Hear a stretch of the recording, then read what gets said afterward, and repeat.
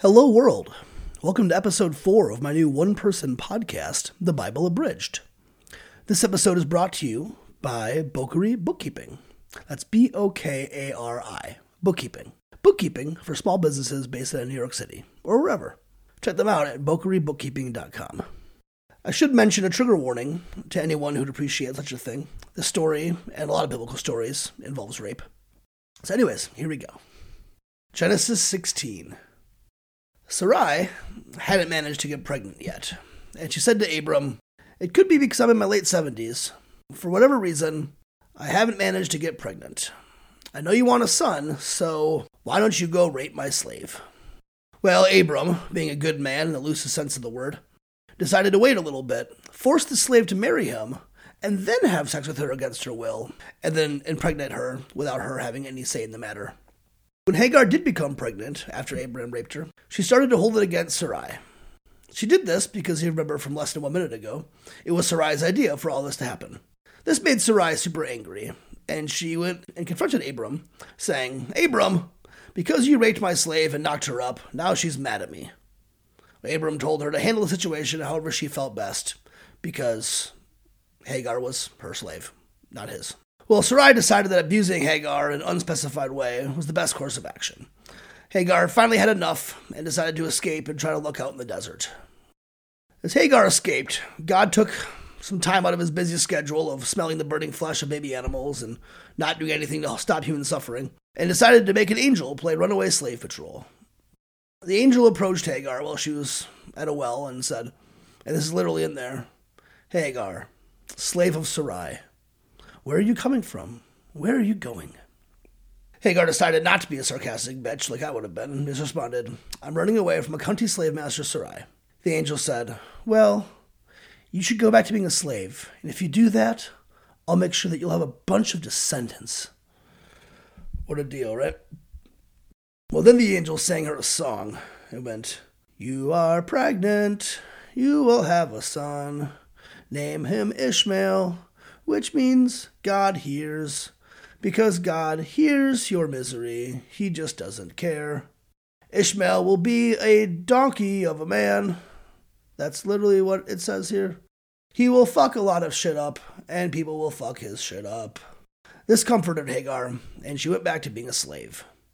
And that is why that well we mentioned earlier is called Bir Laha Roy, in case you were wondering. Oh, you weren't? Oh well. Moving on. Hagar gave birth to Ishmael when Abram the Hebrew was 86 fucking years old. Genesis 17. Well, nothing happened for 13 straight years, and suddenly Abram was 99 years old. God decided to pop down and have a chat. When God showed up, he announced, "Hey, it's me, God." He did this to make sure Abram didn't think he was someone else.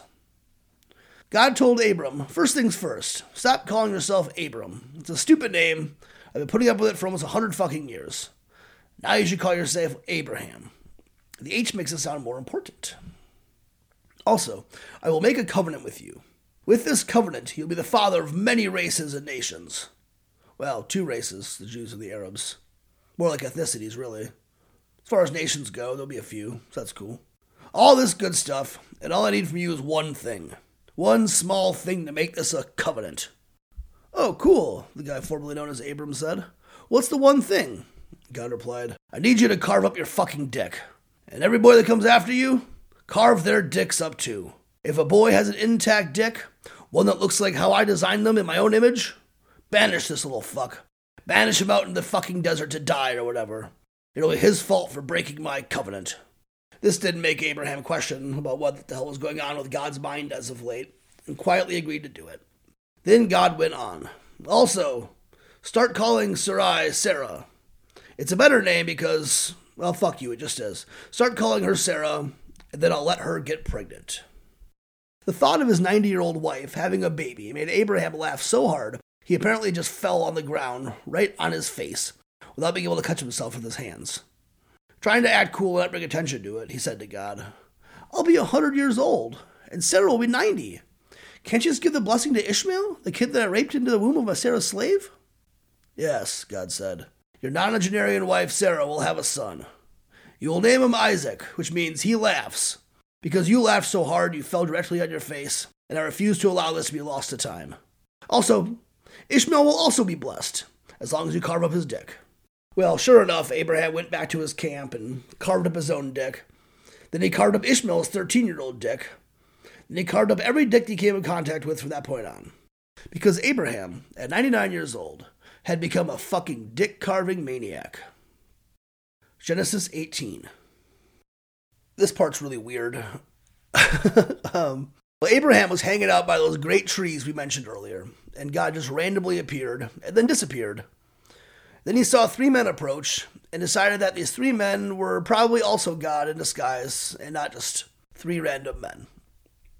Abraham ran up to them and bowed as low to the ground as his almost century-year-old body would allow him to. He begged them, "Please, let me scrub your feet and refresh you in any way I can." The men all answered at once, "Okay," which I'm guessing would have happened whether they were secretly God or not. Abraham ran into the tent and screamed at Sarah, "Go grab 36 pounds of flour and make a fuckload of bread, now!" Then he went and slaughtered a baby cow, because God loves when you murder innocent baby animals. Then he fed these 3 men an entire baby cow, some cheese, and a fucking 9-foot-long massive loaf of bread. I found a baker online who decided to make this exact loaf of bread, and that's how big it ended up being. Well, after eating their ridiculously large meal for 3 men to eat, one of them said, "I'll be back around this time next year. And around then, Sarah will have a baby." Sarah, who wasn't invited to dinner, was eavesdropping from the tent and giggled to herself at the idea of having a baby at 90 years old. God, or the 3 men who were God, it's hard to discern here, flipped and said to Abraham, "Why did Sarah just fucking laugh? I'm giving her a fucking son, so don't fucking laugh at me." Sarah, who's presumably still in the tent at this point, meekly said, "I didn't laugh." And God, or one of the 3 men, said, Yes you did."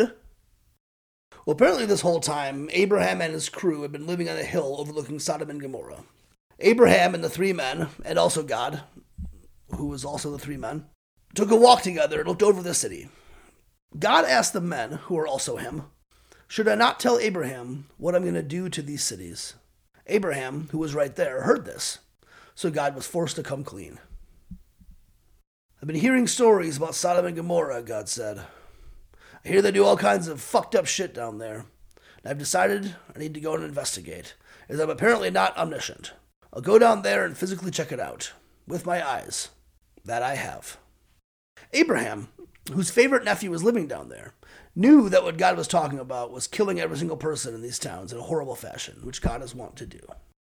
Abraham decided to start playing weird mind games with God. He said, "Oh God, you'll just kill all the good people along with the bad people? The good people, of which there must be at least 50? Well, the idea of killing 50 innocent people really struck a chord with God. The same God who killed every living creature on earth for no reason not that long ago.